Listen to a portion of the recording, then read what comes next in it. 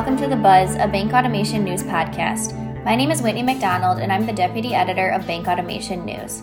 I'm joined by Jeff Nowicki, vice president of banking at Treasury Prime. He discussed Treasury Prime's recent partnerships, how the technology is integrated, and why partnering with a banking-as-a-service technology provider is the best long-tail ROI solution.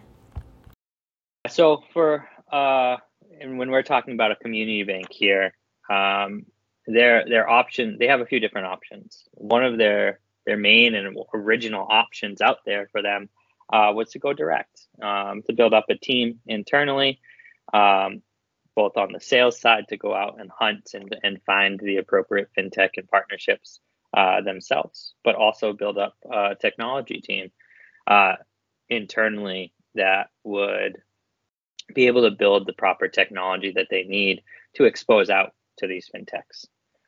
Historically, community banks are very much tied to their core provider, who can be great partners to those community banks, but sometimes the timing in which that they can turn on access or give a new program, a new build to turn on is lengthy. And when you're talking about a fintech community, you're talking about a community that likes to move fast. They want to be live yesterday, not potentially in 6 months. So that's a little bit of the negative when you're talking about going direct. But if a bank has the ability to build it themselves, that's been something that's been proven to be relatively successful in the past. But that it's a big undertaking. It's a big upfront cost that they need to take on. Now, the other option, which has been more popularized in the last few years, is partnering with a banking as a service provider. And when you partner with a banking as a service provider, that BaaS provider very often brings the deals, brings the business, brings the fintechs to the door, and introduces them to the bank and kind of runs the program for that bank. Bank is in the background, and they can have varying levels of involvement depending on the BaaS provider that they choose with that end fintech. But at the end of the day, the bank is usually sitting in that second position to that BaaS provider as these programs are getting spun up much faster to market for a number of programs, but maybe a little less control at the end of the day. So those are kind of the main two options there. And Treasury Prime, we sit, I feel like, squarely in the middle of those two. We are a banking as a service provider, but we're built and we're created from day one to think through and be a bank first partner. So our philosophy is very much that we're a software provider. We come to the bank, we do a deep integration with you, and that we mostly all handle. And we're directly connecting into your core. We're not just moving files around for balancing and stuff like that. We're directly integrating into your core and managing money movement. But we're also bringing the best of the BaaS world with a sales team. We're bringing a phenomenal sales team to the table and bringing a lot of fintech business to you, the bank. But we introduce those fintechs to the bank directly. Bank has a direct relationship. They have the compliance, the due diligence, all of that is managed and run by our bank partners. We're very much there to put up the guardrails. Those guardrails are set by our banks and where they want to be. And Treasury Prime is kind of managing and making sure no one goes outside of those guardrails and gets anyone in trouble. But our bank partners are in the lead in terms of the compliance and the relationship aspect of it and the ownership of the client. So we feel like we bring the best of both options. We very much relieve our bank partners of the technical burden that comes with that first model of going direct. But we give them the comfort and the ability to own a lot of the aspects of banking as a service that the bank should manage, because it is their charter on the line. Now, I know you talked a little bit about the integration directly to the core of a bank. Can you explain a little bit more about what that looks like? what the process is and maybe the timeline? So Treasury Prime comes with our own ledger, and on our ledger, we've built out a number of ancillary banking products that really helps our BaaS offerings to the fintech. The end users of a fintech are generally sitting on the Treasury Prime ledger, but we're integrated into the bank's core to manage the funds and manage the aggregate funds and manage the money movement through FBOs or omnibus accounts and settlement accounts. To do that, we need access to the core for a real-time balance and transaction checks on those omnibus or FBO accounts. And we need to be able to do internal book transfers between settlement accounts to make sure that everything reconciles properly. Now, we will do money movement out of the bank's walls via traditional channels, ACH and wire, which, because it is the U.S. financial system, those are still file based.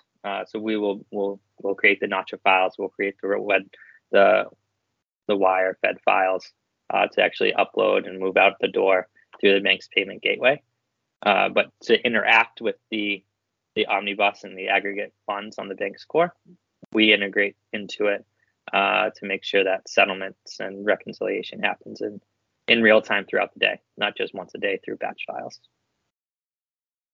Now, speaking of integration into a bank, I know that you have a recent example of a partnership. Can you share a little bit about that integration with Third Coast Bank?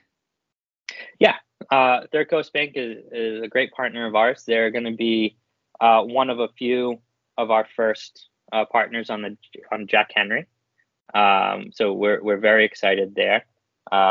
We have a number of bank partners already on Fiserv and FIS, but we've been lucky enough to have a cohort of a few different banks, Third Coast being one of them, as our first Jack Henry entrance. Been a big project for us, been exciting to integrate it into that core and be able to kind of duplicate our work going forward for the next Jack Henry banks. But Third Coast will be the first one. And they're a phenomenal bank, very excited, very eager to get going in this space. There's been a few people on that team that have done this before and understand the fintech community, and excited to get going on sales. And we're already bringing some fintech deals to them as we speak. Some of our leading banks today are Piermont Bank in New York. They've been a great partner of ours for over a year and a half now. We have a number of products running with them. Our main business with Piermont is this FBO ledger product that we were referencing on how Treasury Prime manages a separate ledger to the FBO on core, and it's been working great. We also have a partnership with Marqeta with Piermont to offer card issuing to our underlying clients, and we have a number of relationships live there. We have a few other banks that we have slightly different variants of that. Grasshopper Bank is someone we've known for a little while now. We've been official partners for a little less than a year, but the management team at Grasshopper Bank a lot of them came over from their days at Radius Bank after the Lending Club acquisition. And that's obviously another partner bank of Treasury Prime. So we have good relationships there. But both at Lending Club, Grasshopper, and Bank Prov is another partner of ours. We've gone a step further in our integration and actually are managing Encore accounts for them in a partnership in an FBO or in a BaaS relationship. So Treasury Prime's ledger is sometimes being utilized in some programs at those banks, but other times we're actually opening up direct Encore bank accounts at these banks for the underlying fintech users. There's certain reasons on why some programs that model works better, but we've been able to do an integration so we can offer a full flavor of banking, the banking suite at all of those banks. Great, thank you. And I know that we kind of kicked off the conversation with how banks can get into banking as a service and what their options are to do that. But wondering if we can talk a little bit about partnering with a BaaS provider, and then how that helps the bank maintain control of the client base for the best return on investment. Sure. So I would say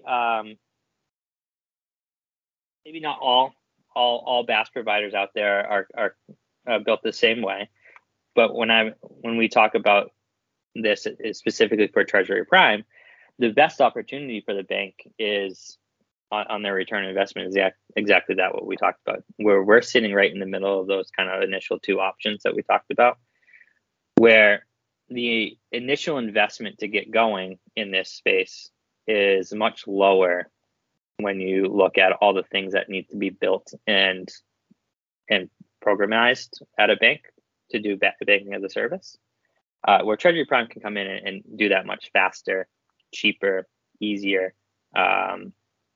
And then where we're also giving the best of the secondary option of having control of your clients. We are not getting in the way of the bank having direct relationships with their fintech partners. We're facilitating that in a much more streamlined way. So they're getting access to more clients faster, cheaper, and they get to maintain the relationships through Treasury Prime. That the bank's not having full control or visibility over the things that are happening in those accounts.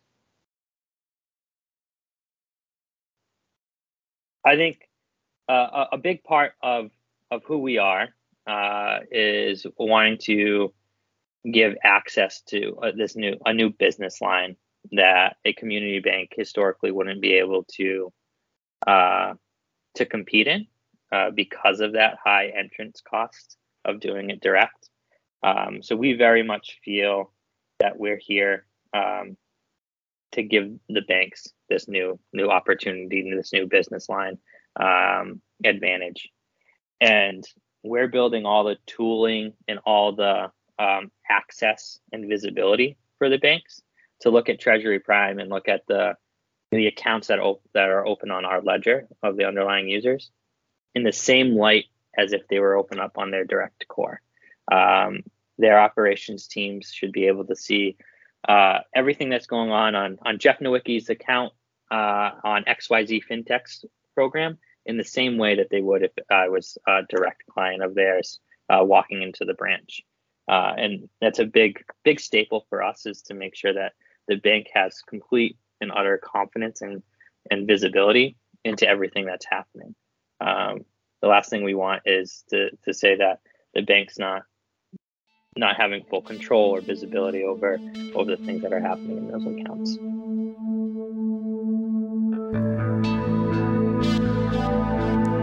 You've been listening to The Buzz, a bank automation news podcast. Please follow us on Twitter and LinkedIn, and as a reminder, you can rate this podcast on your platform of choice.